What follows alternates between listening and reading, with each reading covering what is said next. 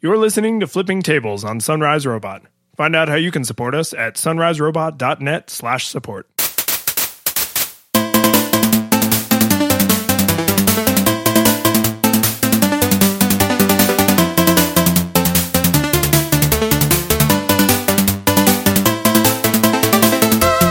Hey, welcome to Flipping Tables, episode 70. I'm one of your hosts, David Lyons. And I'm your other host, Mike Edwards.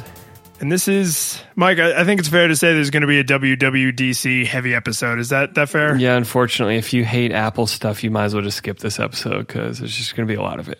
Yeah, but fortunately, I think that actually a lot of good news came out of this. There's some interesting things, some open sourcey things, some opening up API things. There's a lot of good stuff in there, but we do have a little bit of follow-up first. Yeah. The Reddit button is over, and I don't know if anybody was waiting on pins and needles to find out how this finished. I'd honestly forgotten about it, but were you kind of underwhelmed by the conclusion of this? I was. It just stopped. Just and it's over. Not with a bang, but with a whimper. Yeah. Apparently a whole bunch of people got 0-second presses, which I guess was part of the experiment. Like everyone thought that would end it when it got to 0 seconds, but then it got to 0 seconds and just nothing happened. It just kept going. There was just a human behind the curtain. Nothing special. Yeah, seriously, all along it was just a stupid bald guy in a green suit. But did you ever press? Nope. Yeah, me either. Partially because I forgot about it completely. Partially because I decided not to press. Maybe that's why I subconsciously pushed it out of my mind so I wouldn't be tempted to be a filthy presser. All those people now, it's like a cult dissolved. Like all these people now have to go back to their normal lives. It's like this weird shock of reentry. And I think kind of a connector piece. So this was something I wanted to talk about a few weeks ago, but I read this great article on Medium about how you can only do these app mashups, the author calls them, on Android. And I don't know if the timing of his article was specific. I suspect it was because I think his app was actually featured at Google I/O and he probably knew that was coming. But basically, the example he put forward is he has an app that pulls in this beautiful artwork from museums and it sets it as the wallpaper on your phone. That's cool. I think it's called Musi. Yeah. And then he tied it to the Watch API, so the Android Wear API, so that it will actually make your watch face have the same wallpaper, and it even uses the cool Android color picker magic that it uses in some of the apps, and it changes the numbers on the watch face to match the wallpaper so that it never clashes. And I mean, whether or not you think that particular use case is impressive, he makes a good point that you can't really do that on iOS. Like they do not allow for that level of chaining things together, kind of Unix style. Just pipes. Yeah, I mean it's definitely like a different way of thinking about computing, but I think it's an important way because monolithic programs tend to suck. I mean, look at like Microsoft Office, which is like each of those tools got so bloated and so horrible they had to reinvent the way they presented 3 buttons. minutes into this episode. Okay. Do you want to go industry specific? How about Blackboard? Sure. Or just like Adobe in general. Adobe is another great example. Like they had to change the way like palettes are displayed and the toolbox is displayed. And like GIMP tried to do it with like floating toolboxes, which I've heard some people really like. I like every time I look at it, I'm like, why aren't they on the edge of the screen where they belong? Get out of here, toolboxes. My car gets 40 rods to the hogshead. And that's the way I likes it. Yeah, but I mean, so I'm not specifically shitting on Microsoft because people want that stuff. Like this is not Microsoft's fault or Adobe's fault, or it is Blackboard's fault, but it's, people, they just demand more features, do more stuff. And, you need somewhere to shovel all those tools. And then you get a cluttered, horrible, broken interface. And I get that. Like some people want the power chain and not everybody does. But you can't argue that you can do things on Android or in Unix, with that kind of philosophy that you can't do on iOS. And I think deep down, that's where you get that sort of dividing line. Because the nerds I know that prefer iOS are not the kind of people that want super fine-grained control over their stuff. They're nerdy, but they're just nerdy in a different way. Yeah. They're nerdy, and I want to focus on the certain things I want to care about and not worry about the other things. Yeah, exactly.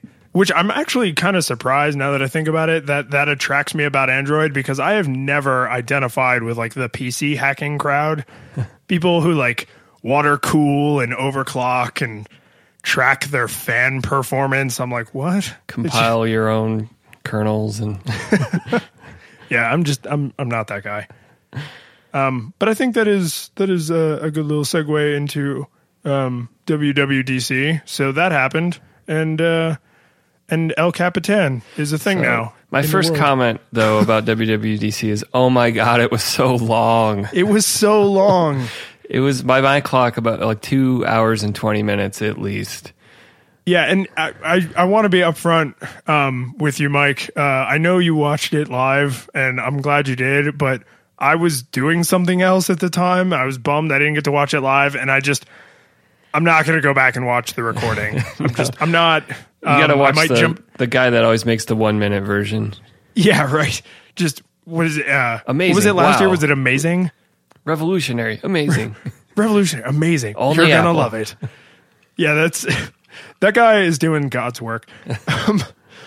But the Twitter stream, like I had no idea how much funnier people treated Apple events than they treat Google I/O. Like people, whether you're pro Google or not, isn't what I'm getting at. Like people during Google I/O, like they were very stoic and they were like, oh, that's an interesting feature, or oh, I don't think that's really that big of a deal. I don't know why they're talking about this. And it was very like reasonable-ish for the internet. I mean, remember what part of the world we're talking about. But during the WWDC keynote, people were just freaking out high and low. Like everything was either the finaliest finally in all of Finally 10, or it was like, oh, this is so stupid. I can't believe they're still talking about this. Like, did you feel that way with the people you follow? Oh, it's boring demo time. Oh, stop with the dad jokes. Oh my God. Yeah, it's just nonstop. And I mean, a lot of these people are like self-professed huge Apple fans, like big time Apple supporters, still making like these pot shot jokes, like taking cheap shots. And I was just like, okay, I guess like that's what you get when you have these super ultra diehard fans, is like these extreme highs and extreme lows. Well, one of my favorite tweets was Merlin Mann saying during the extended hour-long music section, he just said, I think they're just going to have people keep talking about whatever this is until you leave. Yeah, and I saw a couple of people tweet like they felt like the music section was artificially extended to cover up for something else, which seems so rumor mill conspiracy theory to me, and yet it did seem disproportionately large, didn't it? Yeah, maybe there was an Apple TV they were going to unveil that they, I don't know, right, everyone believes they were intending to do that and then had to pull it, but who knows? Yeah, the Apple TV, the iPad Pro, the Apple Car. But I mean, then I've never put on an event of this magnitude. Like I've been involved in scheduling events before, but nothing quite like this. But wouldn't you just shorten it? Like, wouldn't you just shorten the event by 15 or 20 minutes or whatever? Like, especially when you're already clocking in at 2 hours. It seems like referencing the Apple TV that we didn't get, that now the internet deserved, but that Apple subscribes to the Gandalf theory of timing, that the new Apple product arrives precisely when it means to. It's never early or late. Yeah, well, I mean, I think, didn't Steve Jobs actually say, maybe it was Tim Cook, I feel like someone at Apple said something like, we're not trying to be first to market, but we're always best to market, or something corny like. Or like we're not always first to a new feature, but we'll do it right, or something like that. Yeah, exactly. And I mean, there's a lot of times they're probably, that's probably not just blowing smoke. And I'm looking at our rundown and I'm realizing there's no way we're going to be able to go in a coherent order. So I say we soldier on. Yeah. I do want to call out one more thing about the format of the entire event, and that's that Tim Cook completely skipped the cheerleading of we sold 1 billion new widgets and the here's a new store we opened on Mars, isn't it beautiful?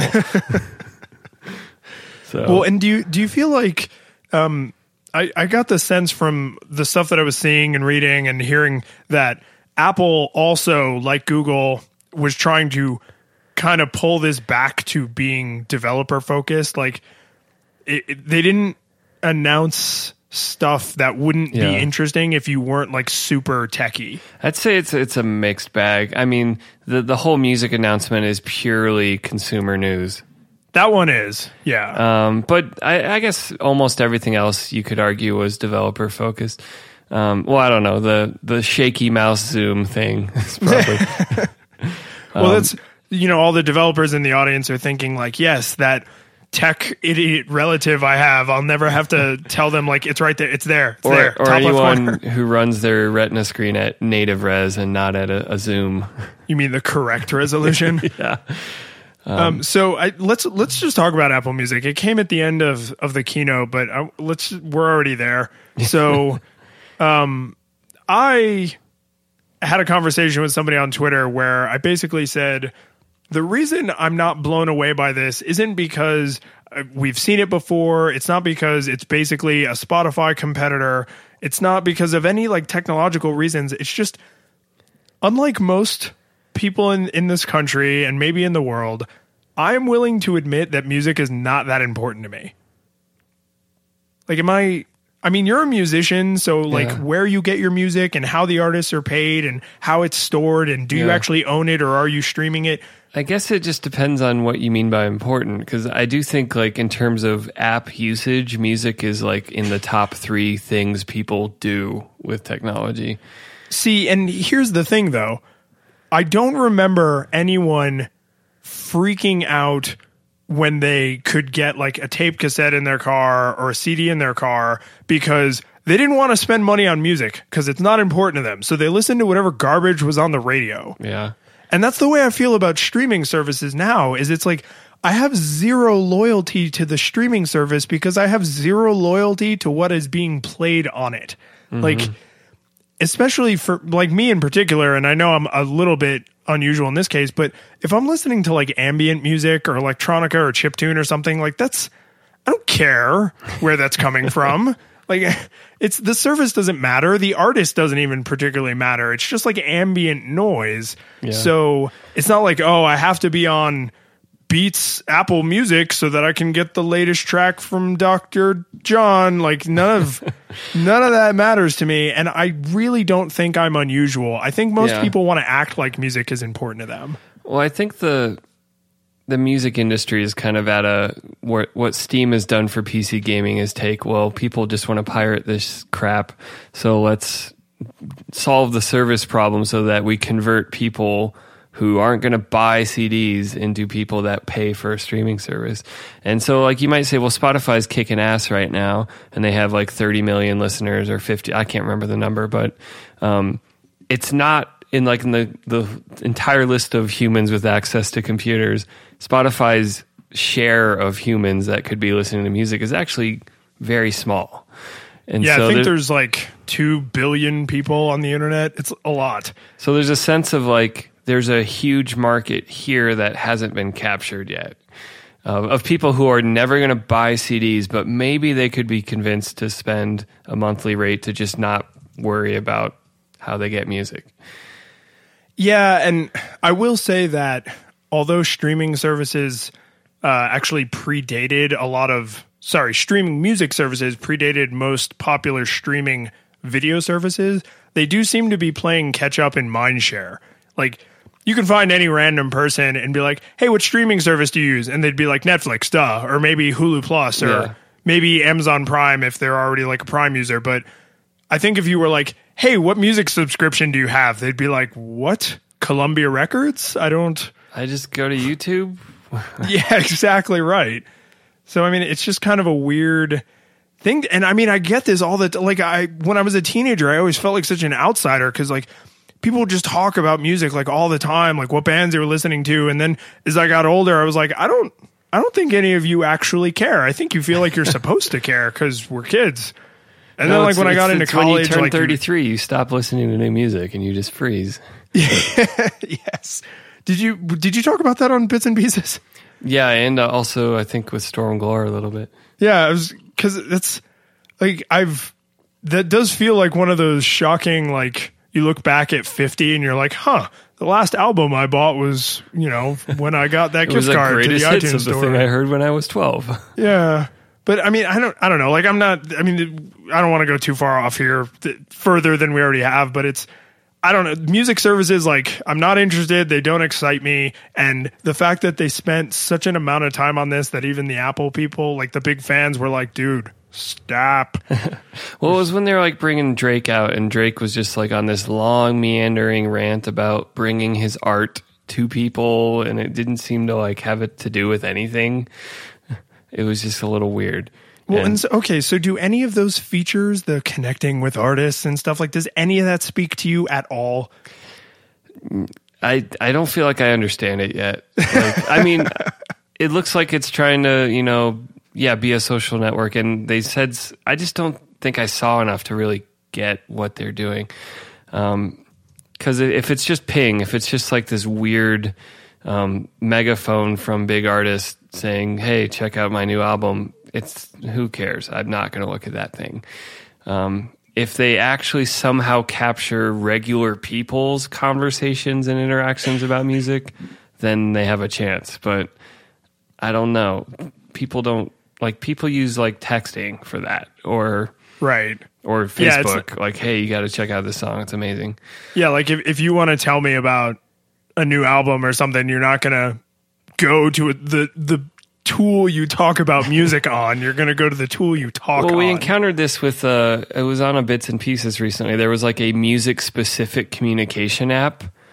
And I was just like, yeah, I talk about bands and songs I like sometimes, but is there enough of just that category of communication for a dedicated tool for it?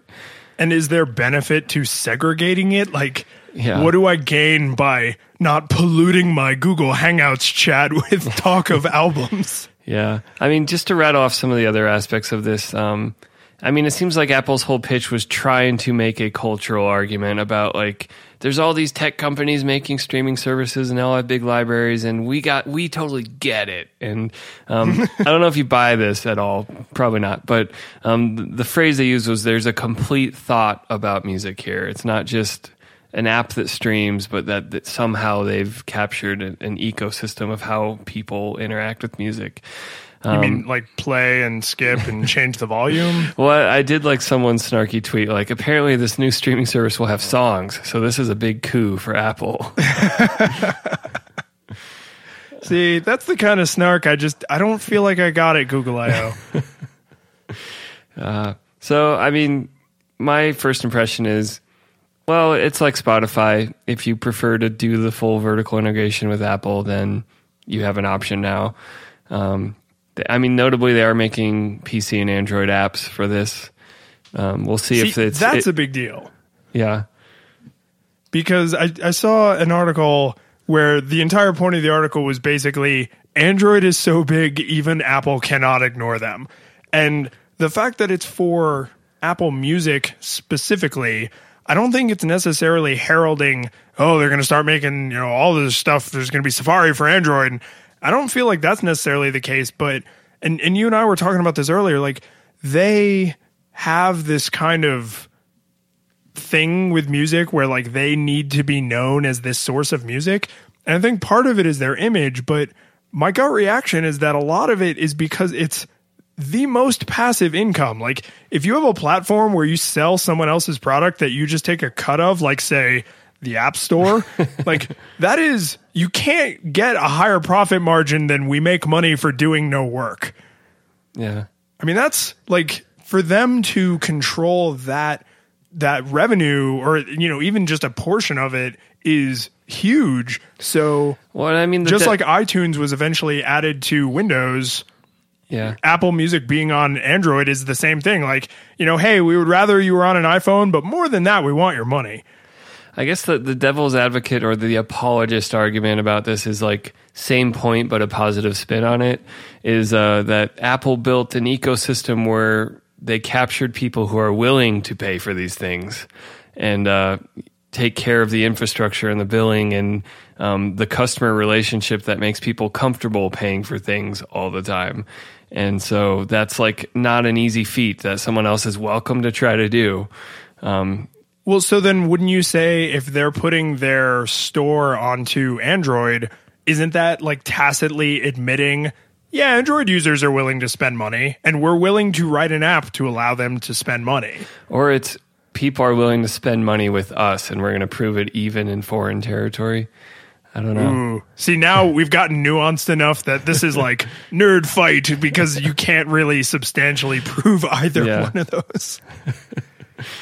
Yeah, I don't know. I mean, I do think there's a small argument to be made about, we built an ecosystem and it's easy to pay for things and people already have credit cards on file. And if you want access to this system, there's a premium. You owe us a percentage. Yeah. It definitely feels like this is, and I'm not knocking them for this because, and we should talk about this next, the whole privacy thing, but I feel like music and apps it's a really good source of revenue for them. And someone that I follow on Twitter was freaking out about some of the stuff they were adding to the iPad, for OS or iOS, was it 9? Yeah. And then all of a sudden there's just like this rage tweet where he was like, iPad 2 only, what the, like just... Oh, the multitasking. Yeah, just not happy. Because it's the first iOS device that has more than 1 gig of RAM. I'm just going to point out.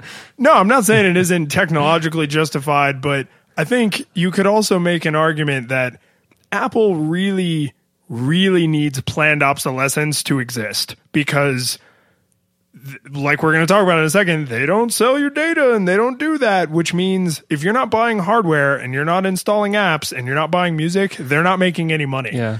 If you have a 6-year-old Mac and you think it runs just fine, then they don't like you. You don't line their pockets. You don't let them build the thinnest, lightest MacBook we've ever seen. Though, I will point out, while they do fragment that dirty word on some of the features, that iOS 9 runs on every single device that runs iOS 8. And the same for El Capitan. Anything that can run Yosemite will run El Capitan. That's fair. See, I'm not begrudging them that. What I am begrudging them is anybody who had, like, what was it, the 4S when they went to iOS 8? Like, you could install it, but it basically runs so slowly it renders the device unusable. So it's like you're almost punishing people by allowing them to install it just so you can put up on your slide and be like, yeah, everybody. And it's not. It's a catch-22 though, because if they don't provide it, then it's planned obsolescence. They're forcing us to buy a new iDevice. Oh no, there's no good way to win this. Like I'm definitely not saying they're like evil. Like, oh, we need you to buy new devices, but. That is the thing that makes their business run because that's where they get the bulk of their income is on selling physical devices. So if they drive software innovation that requires newer, better hardware, then you need newer, better hardware. Like it's going to follow that it pulls forward. That's their whole thing, the shiny new one, right? Yeah. So, this is one thing about Chromebooks I always thought was interesting where they were like, when you buy a Chromebook, it just gets better over time. And it's like, whether or not they actually delivered on that promise, but the fact that that was like the pitch they made. And then with an Apple device, it's like, when you buy an Apple device, it will allow you to order your next Apple device. That's a little extreme. It is. Let's get into some I'm just trying to balance out all that Microsoft bashing I do. Okay. So maybe let's hop back to the bigger the Papa OSs of Yosemite and not Yosemite, OS 10 and iOS. So El Capitan got a whole raft of stuff, but I kind of want to focus in on search because this is kind of the big frontier for Apple. Another direct attack on Google's strength, which is kind of bold. And so some of the stuff Apple announced regarding search is In Spotlight and in some other search boxes, like in the Finder and in Mail and stuff, there's a lot more natural language context stuff. Like you can be like, emails from Lions that I ignored, and it'll find stuff I didn't reply to that was from you.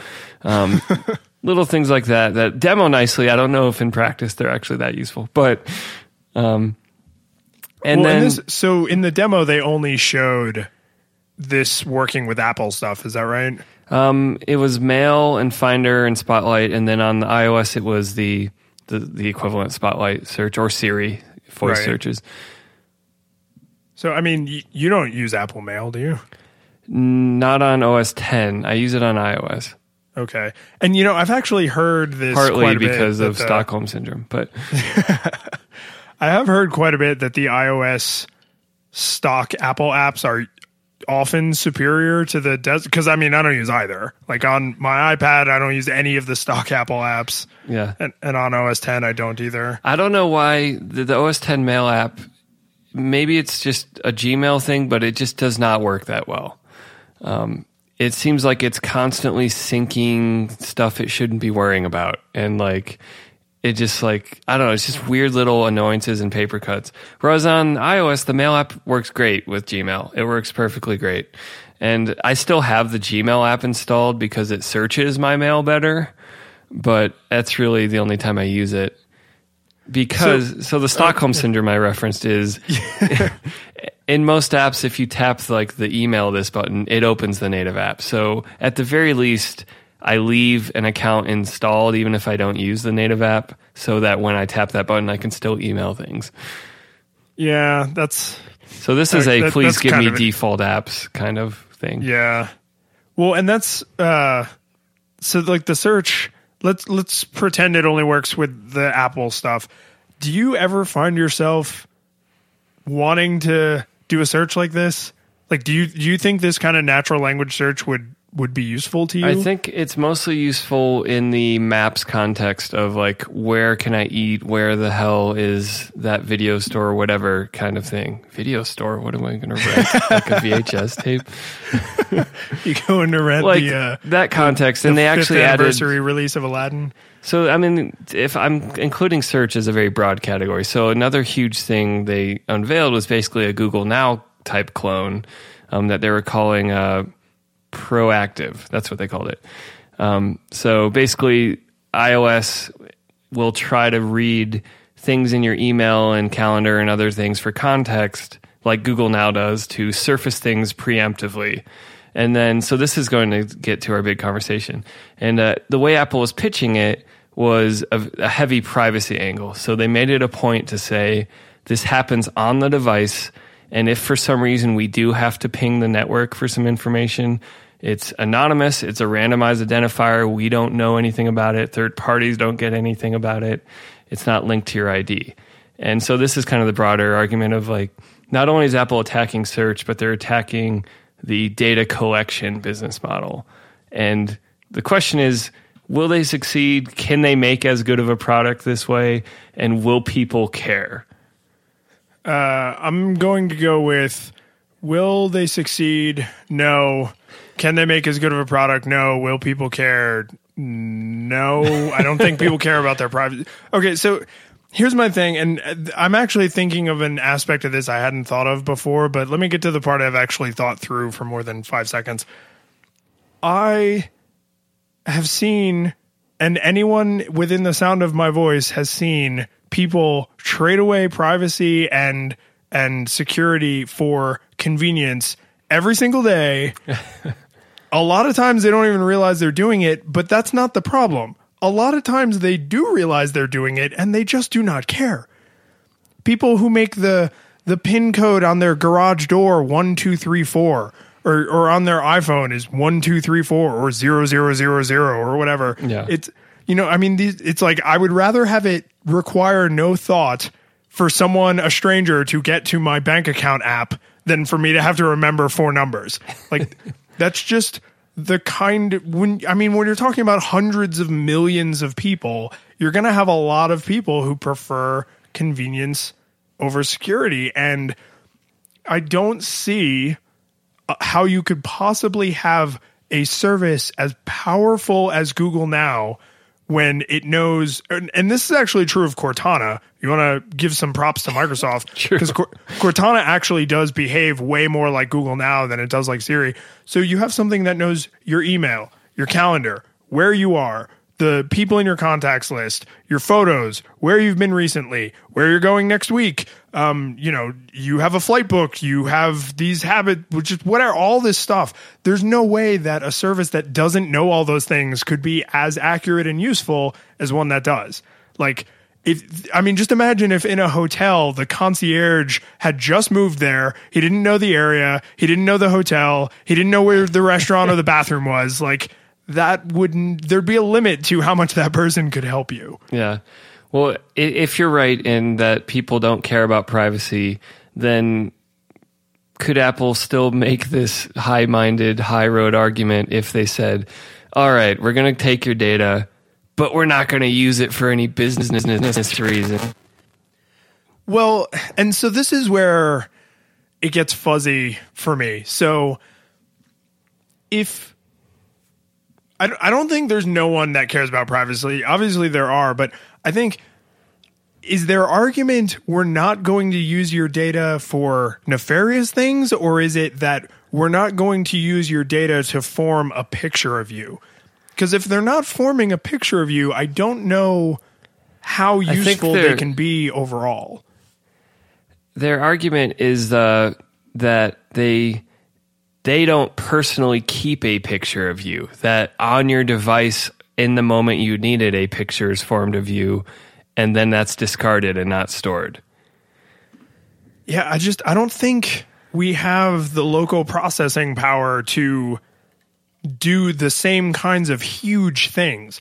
Now, I'm not saying it's going to be useless. I'm sure it can do lots of amazing things like, what was the restaurant that I got directions to an hour ago? Or, what's the nearest bar to Mike's house? He's in my contacts, something like that. Like, I'm sure they can still do that kind of stuff in real time and not then store it forever and ever and create a web of who I am and who I interact with and blah, blah, blah. Yeah. But I think there's a very real limit if they have to do all that stuff at the time you ask, and it's all got to be encrypted and it all has to be.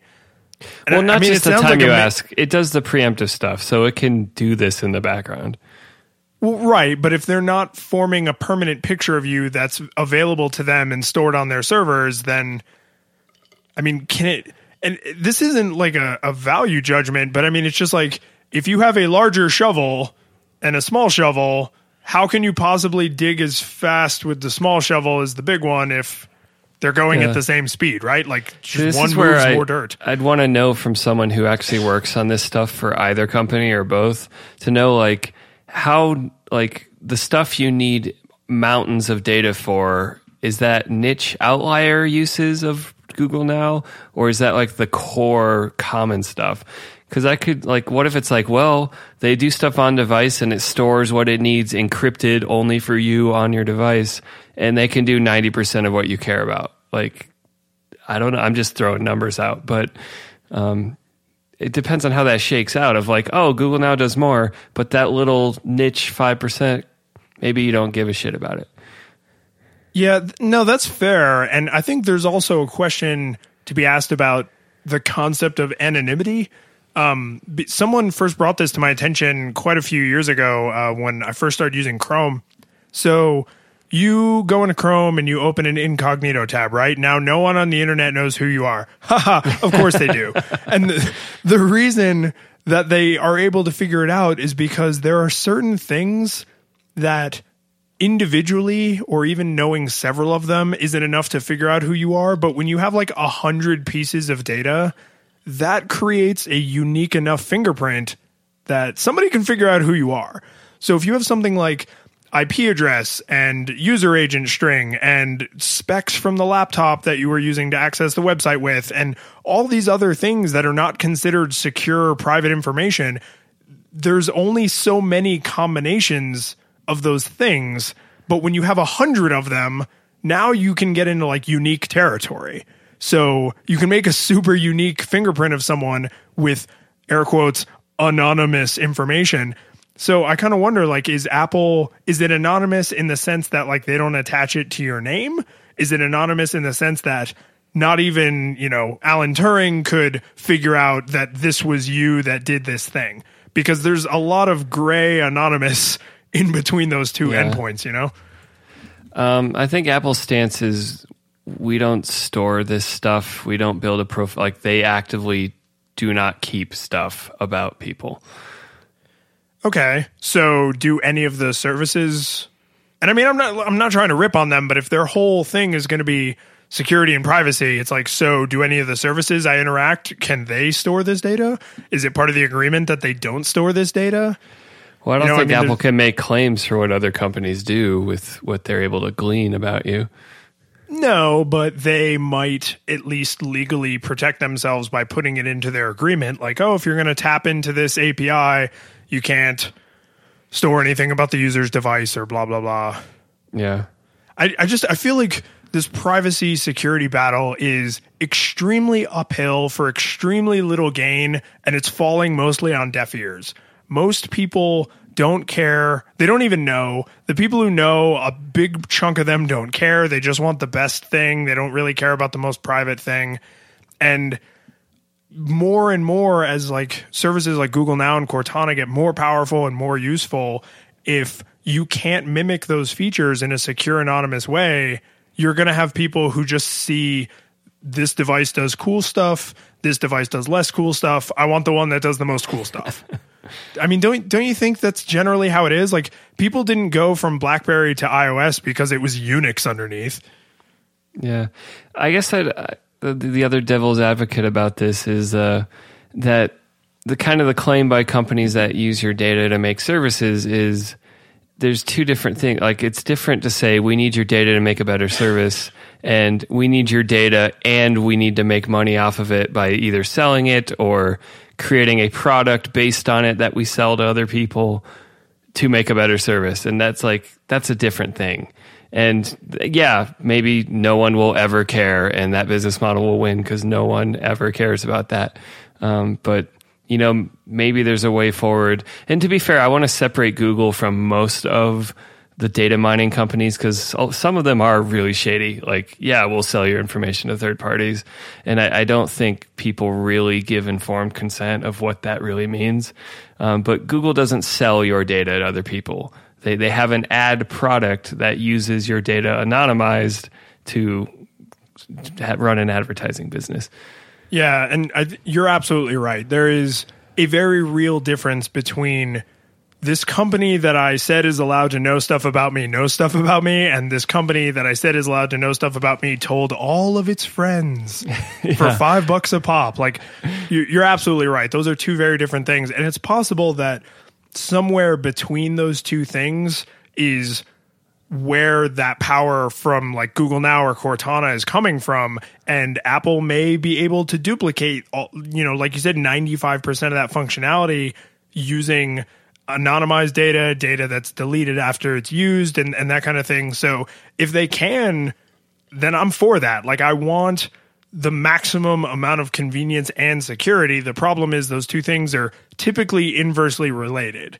Yeah. So we need smart engineers figuring out how to make them scale, together. Like, as security goes up, convenience can still go up. Well, I just wonder if the market will ever demand it, will ever say you need to make a better pitch for why you need this data and more transparency about what you're doing with it. Well, fortunately, we have all this horrible, horrible stuff going on with the government that has at least put the idea of data security onto people's minds. Whether or not that's actually going to change anything, but it's at least something the average person has heard of. Yeah. So I guess we don't need to keep beating this horse, but I do think I guess I'll brand this as privacy as a feature. We'll have to watch this and see if it actually becomes a legitimate market force ever, if people actually care about that. So I will ask a tangentially related I will ask a question loosely related to this, which is so just a couple days ago, Tim Cook gave like a scathing like, we need more security. The government shouldn't be able to get into our data. People shouldn't sell your data for ads and sell you as the product. Like, it's really obvious what he was harping on and what his position is.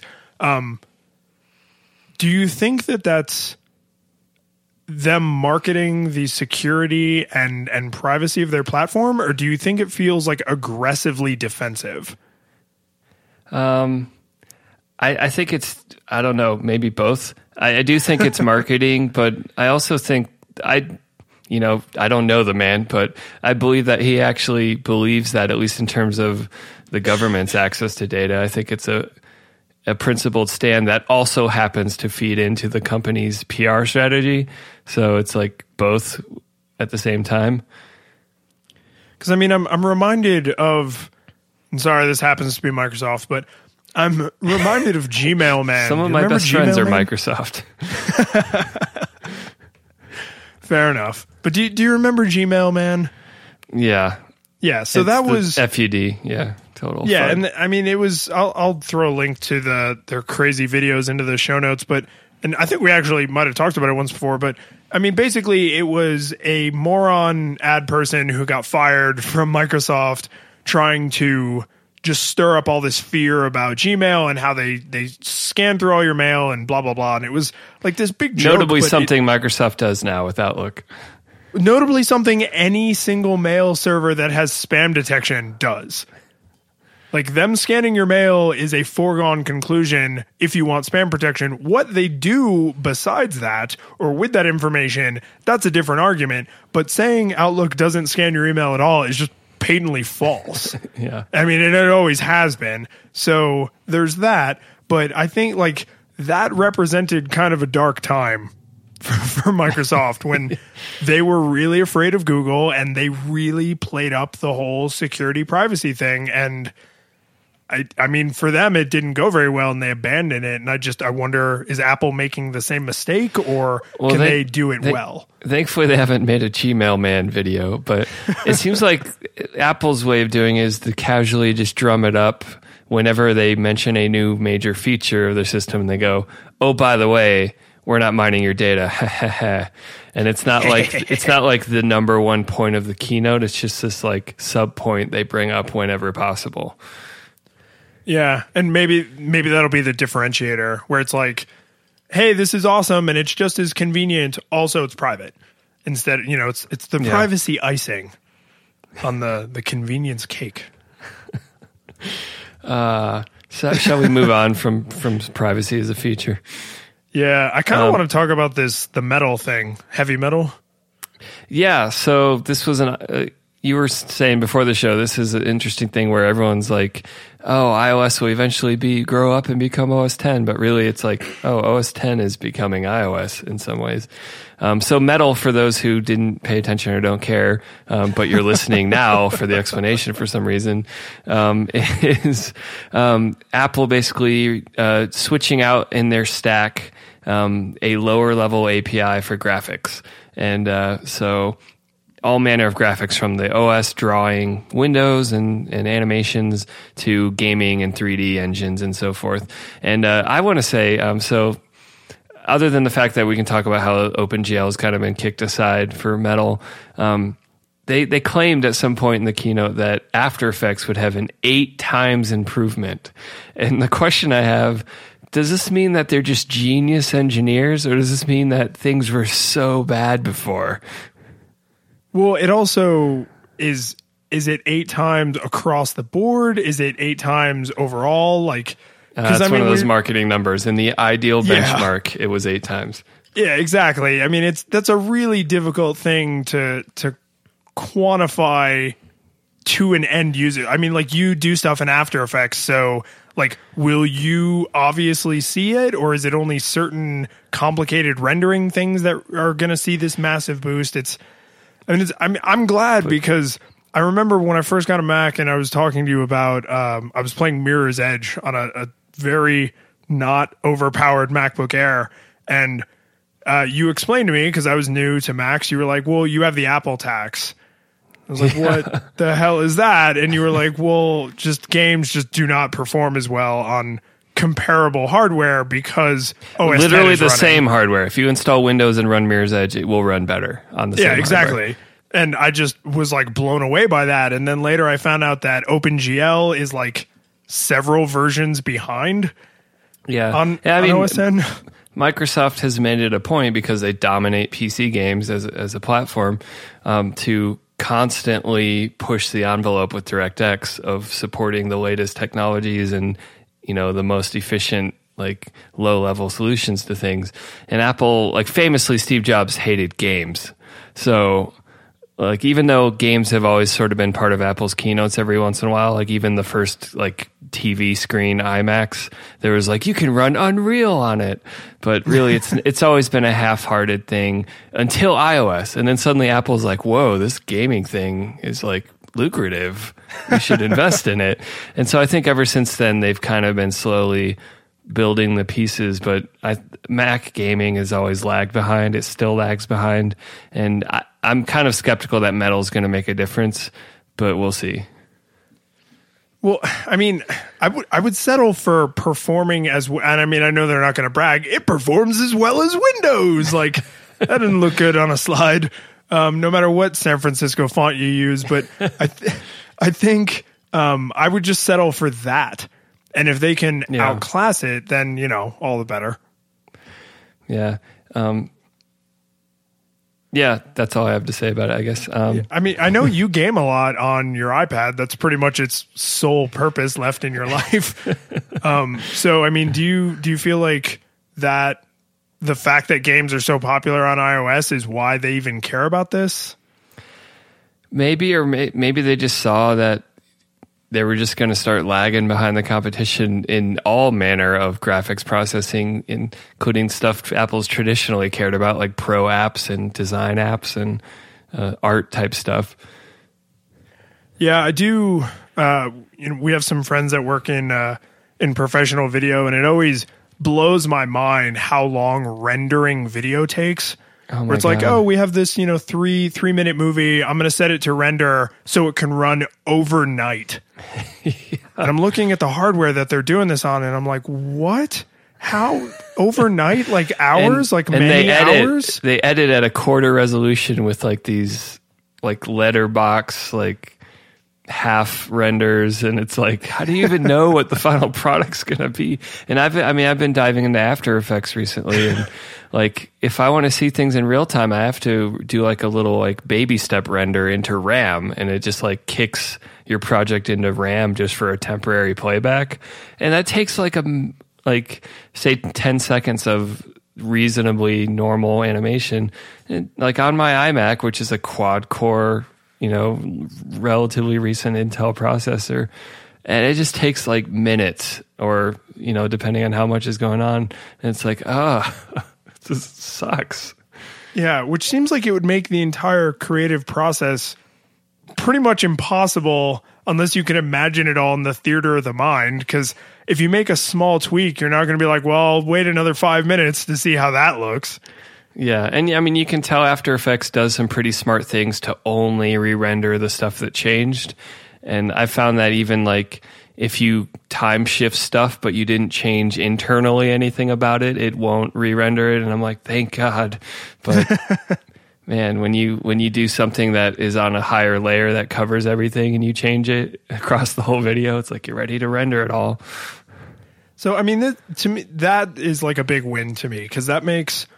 I would rather see the creative stuff more accessible than the gaming stuff, because you get gamers of all income levels, but they're usually willing to sink quite a bit of money into that hobby. Yeah, and if you care about gaming, a Mac is never the right investment. It's so much less bang for buck than a PC. Yeah, but a lot of creative professionals want to use, Macs for the software and because that's what everybody else is using. It's creative professional, so... making things like video editing, sound editing, photo editing all more accessible and faster and easier like that to me just like fits the whole Apple thing, like the whole culture. Yeah. Stay the course, Metal. Yeah, I guess it's like, this is kind of good news, but I'm kind of like, it's not going to matter that much, but maybe it will. Well, and doesn't that fit right in with like developer conference news? I know we talked about this last week with Google I/O. It's like, you shouldn't be excited. One day your computer should just work better. Yeah. Unless you're going to develop your own competitor to After Effects I don't know about. So there's at least two other topics I want to get to. The first one is that they open source Swift. I don't know if we have too much to say about this, but it seems kind of notable for Apple. And to be clear, it's not just that they released an open spec and here's the syntax for Swift, but that actually the standard libraries and the compiler that they provide are open sourced and available on Linux as well, not just iOS and OS X. But not Windows? They didn't say Windows. Because I want to do Swift development in Visual Studio on Linux. Make it happen, Internet.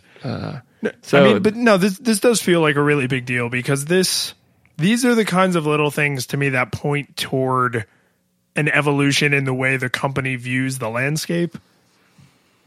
Don't you think? Like, it's just acknowledging that these other platforms even exist. And it says something about their stance about wanting this language to prosper in a different way than just Apple feeding it in their lab underneath in a cave, but that they actually want the community to contribute to this. Well, I don't know if they're going to accept pull requests, but we'll see. Well, I mean, I think creating the ability to compile on another operating system is a big deal, for one, and if I remember correctly, being able to get to the source and see how things are rendered and knowing like the full stack makes it easy to do weird things like cross compilers. So not easy, but possible to do weirder things like cross compilers. So you can have like a Swift to JavaScript converter, or like you write in Ruby and it converts it to Swift at compile time, that kind of thing. So it's, when you open source a language and you make like the whole API and the whole stack known, you can do weird community stuff that you otherwise would not have been able to do. Yeah. Somebody, I think it might have been Zach Holman, maybe on Twitter, who's like, after the open source announcement for Swift, he was like, quick, somebody make Swift on Rails. And it does seem like history would tell us that the most of the successful open source projects, I wouldn't dare to say all by any means, do have some official sponsorship or backing of an actual honest to God company. So it's easy to bring up Android. I don't think Android has this much success without Google behind it.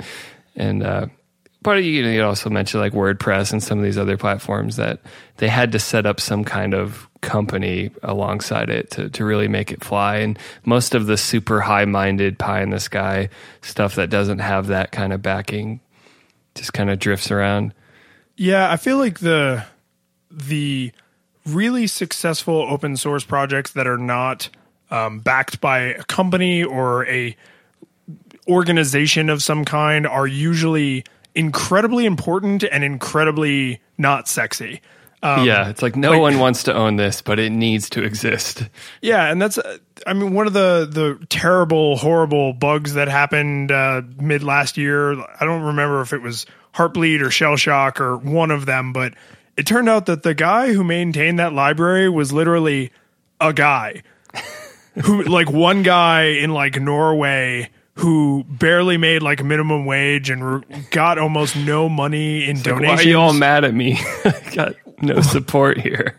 Yeah, and that was the thing is a lot of, geeks and nerds and developers and people like, they had no idea, because why would you need to know that? Yeah. So he ran like an Indiegogo or one of those, like crowdfunding kind of things, and he got like a bunch of money. And he said, he was like, it's going to go into this foundation. It'll be controlled. It'll all go toward, supporting work on this project. But it was like part of the stack that's required for like basic encryption on the internet. It's like, you kind of need that to work. Yeah. Someone, whether it's Google or Apple or Microsoft or Sven, like, I'm sorry, I cannot remember the man's name, but it needs to work. Was really that the weird cousin in Ren and Stimpy, Sven? I don't remember. Oh, that was Ren and Stimpy was a great show if you were our age at the time it was on the air. I'm sure if I tried to go back and watch it now as an adult, I'd be like, ugh. So yeah, Sven Hoek is the cousin of Ren. Yep. Yeah, and this I'm gonna leave myself. He turns out to be just as stupid as Stimpy. So they got along really well. I'm gonna leave myself a note to put a picture of Sven into the show notes, which you can find at sunriserobot.net/flippingtables/ohmygod70. Not actually oh my god 70, just 70. Seriously, 70. It's amazing. This thing with Swift, I'm pro this. I like Apple doing this kind of stuff. Yep. We'll see if anything interesting comes of it other than just, hey, this is good for OS 10 and iOS development. So and there's Watch a crap OS. ton. Yeah.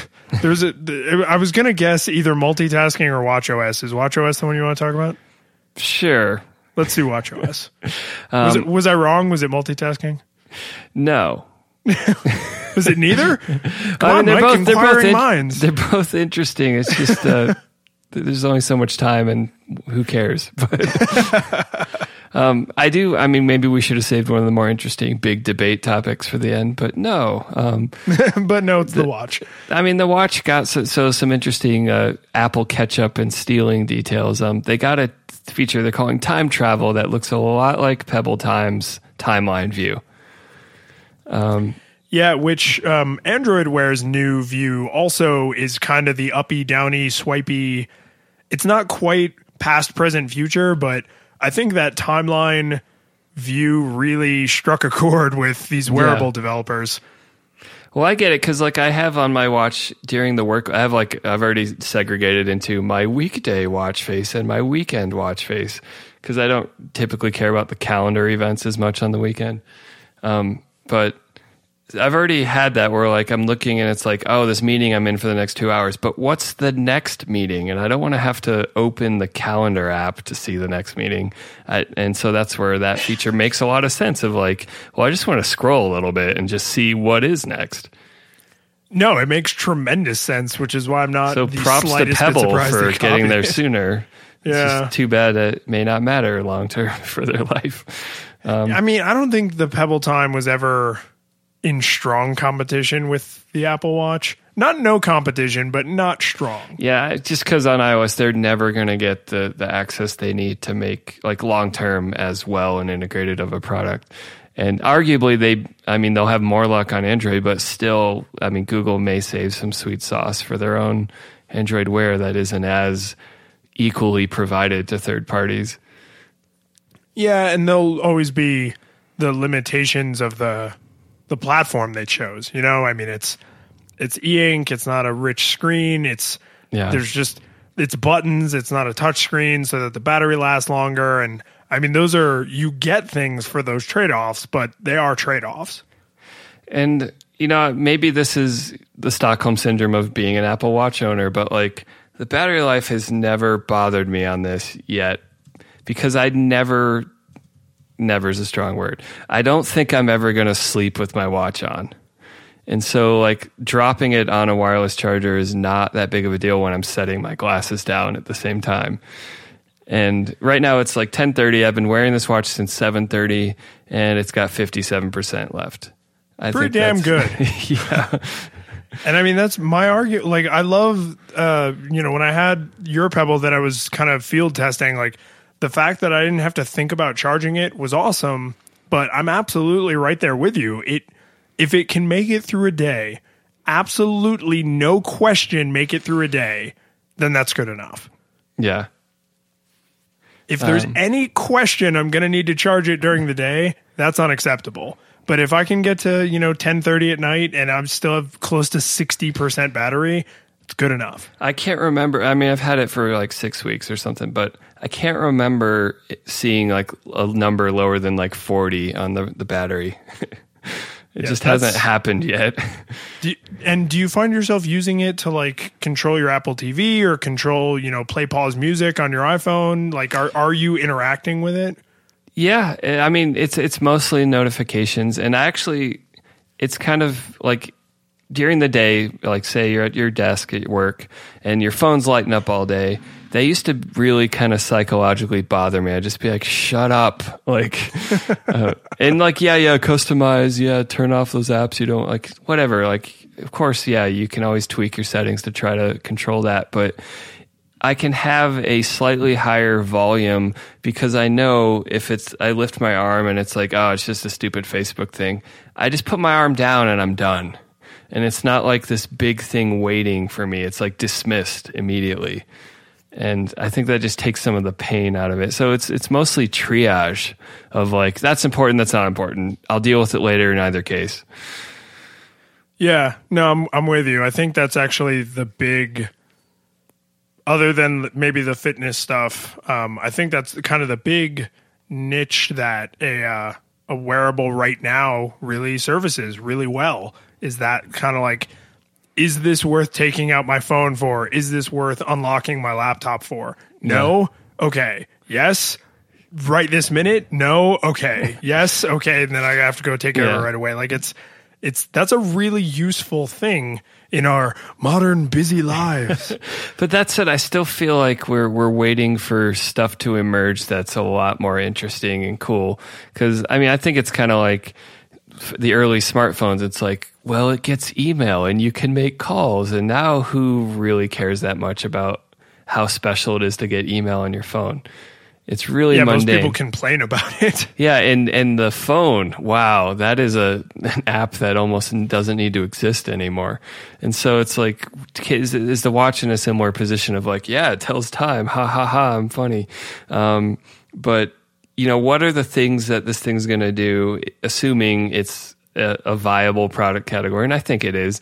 What are the things that we don't know yet that people are going to invent for this form factor? And the fact that it's even more than the phone, always ready to be looked at. It's like always in a position of like, yep, I'm ready to glance.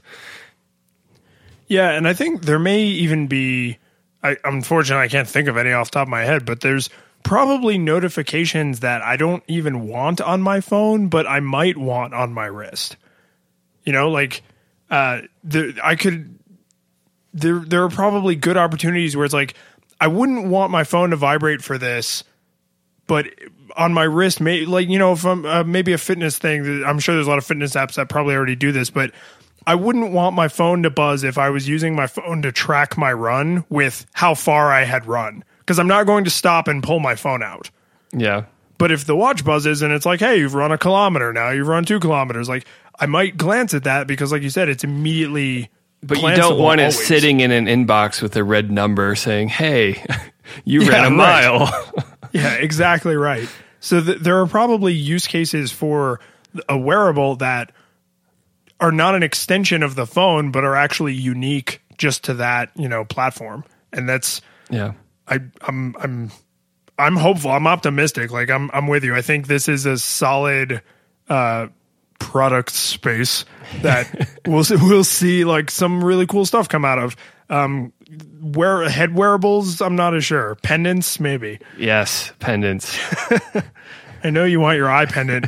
You have to realize now, though, with the announcement of Apple Pay and Apple Watch and Apple Music, that eventually it would have to be the Apple pendant. Yes. So you will never have your dream eye pendant. Man, they're just throwing Apple in front of every single product now. Wasn't it about damn time to retire the eye thing? I guess, but are we just going to be like, oh, is this better or is this worse? Well, you know, and this is where Twitter proved incredibly intuitive and useful today. Not intuitive, informative. Nothing's intuitive. Someone tweeted that the benefit to Apple of doing this is not just the like, oh, it's the new thing or it's the next thing. This is how we name new things, but companies can't co-opt this the way they did with I.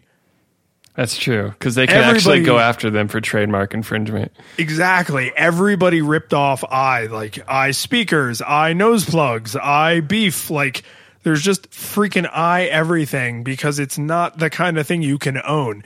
They own Apple, though. And if you make something that's meant to work with an Apple product and you put the word Apple in front of it, you would not have a very good copyright claim.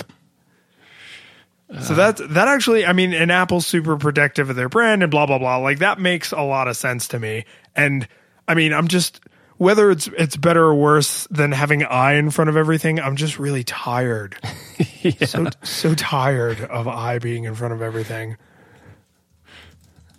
We do have to mention, because we gave all those props to Swift for being open sourced, that Complications, which is still funny to me, Complications on the watch are now third partyable. You can third party Complications. Which, to be clear, this isn't full on. You can create your own watch faces, which I think will come eventually. But Apple's clearly not ready for that. They're not ready for that level of commitment in this relationship. But and if you're unfamiliar, so on a lot of watch faces on Apple Watch, and I think is it just the same on Android Wear? Complications? Yeah. I mean, they don't treat them that way, but they're about. Okay. Well, anyway, it's basically you can customize the watch face to show different information you want to see. And the news is that Apple is allowing third parties to feed in information into these Complications. And so I could presumably have a Twitter complication. So my latest mention would just be on my watch face instead of the date or the battery level or whatever.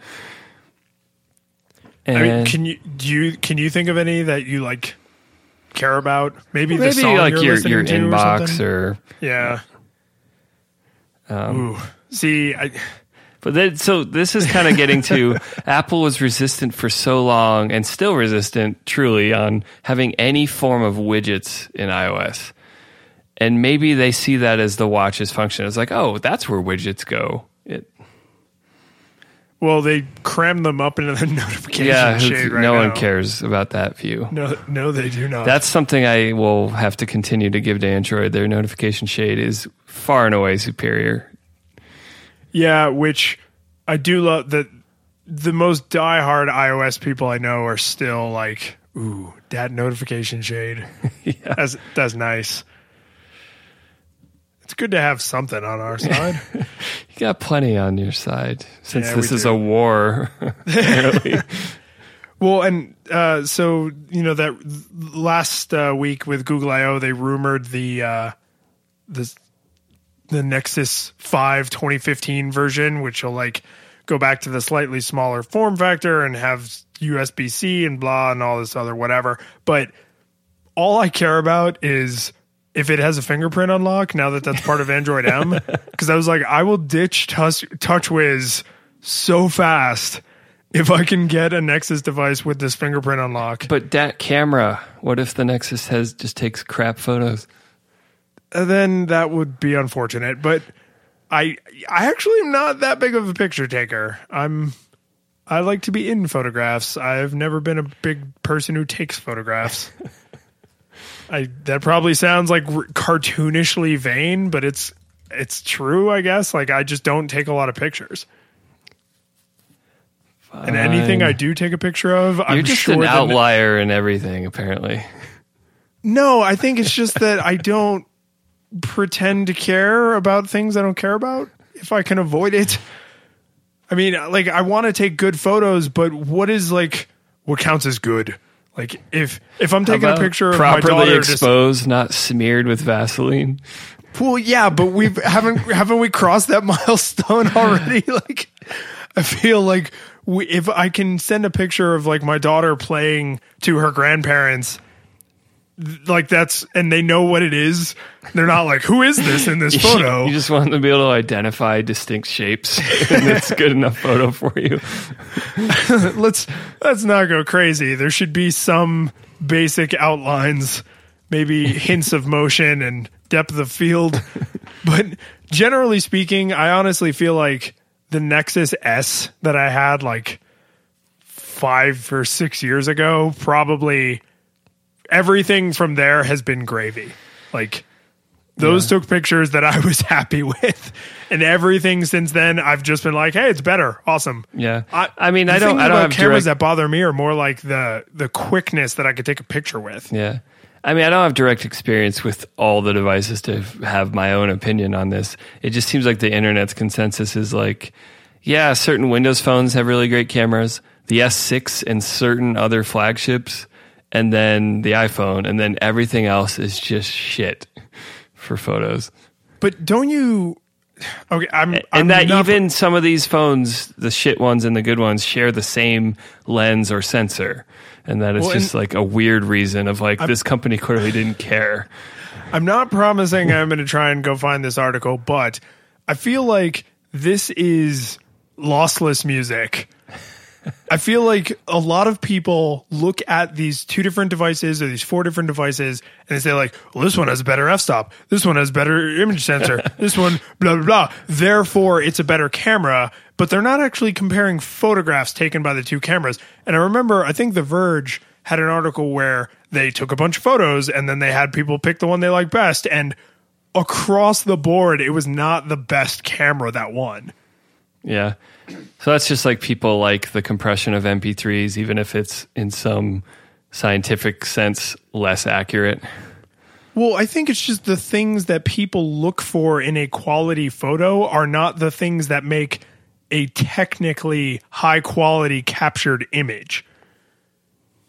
Like I know that sounds really stupid, but I mean, if I take like a stupid party selfie, if the background is all like black and washed out because the flash went off, people look at that photo and they're like, I can see the faces and the faces are what's important. Therefore, that's a good picture. You know what I mean? Like what people are looking for in a photograph is not necessarily like a snapshot of reality captured forever digitally. Yeah, but these companies got to find some marketing campaign to rest on. I know, but that's why I feel like the lossless music is a good comparison because I think people take spec sheets for cameras in phones and compare them. Whereas like Apple, to their credit, what do? They put billboards that are 60 freaking feet tall with giant, beautiful pictures, and the caption says, shot on an iPhone 6. And there's no megapixels, there's no nothing. Yeah, that's compelling, because it's like, holy crap, that's a great photo. Give me the camera that took that great photo. But seeing like what the f-stop is, I'm like, I don't even know what that is. I just know it has a funny looking F. All right. We have veered very far off. I think we should kill this. All right. So if you want to find the show notes for this episode, you can go to sunriserobot.net/flippingtables/70 for this episode. Mike and I both love feedback, so definitely reach out to us. Tell us what we got wrong, what we got right. Hashtag flipping tables is also a good way to get a hold of us. I am at Lines and Beta on Twitter, and Mike, you are at Medwards Music. If you like the show, and if you're listening, I assume you do, you can make it easier to get new episodes every week by subscribing. And I like to subscribe in Pocket Casts on Android. Mike, you're still using Overcast.fm, right? Yep, it's great. Apple, to their credit, this is something iOS has. There is a built-in podcast app. Android still... You're killing me, guys. What happened to Google Listen? No, let's not worry about it. Trollolololo. If you want to support us a little bit more directly than subscribing, we do have Patreon, patreon.com/sunriserobot.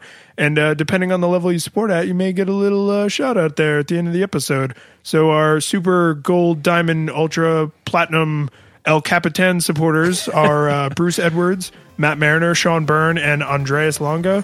We love you guys. Thank you for helping us keep the lights on. Yes, we love you. And we will see you next week.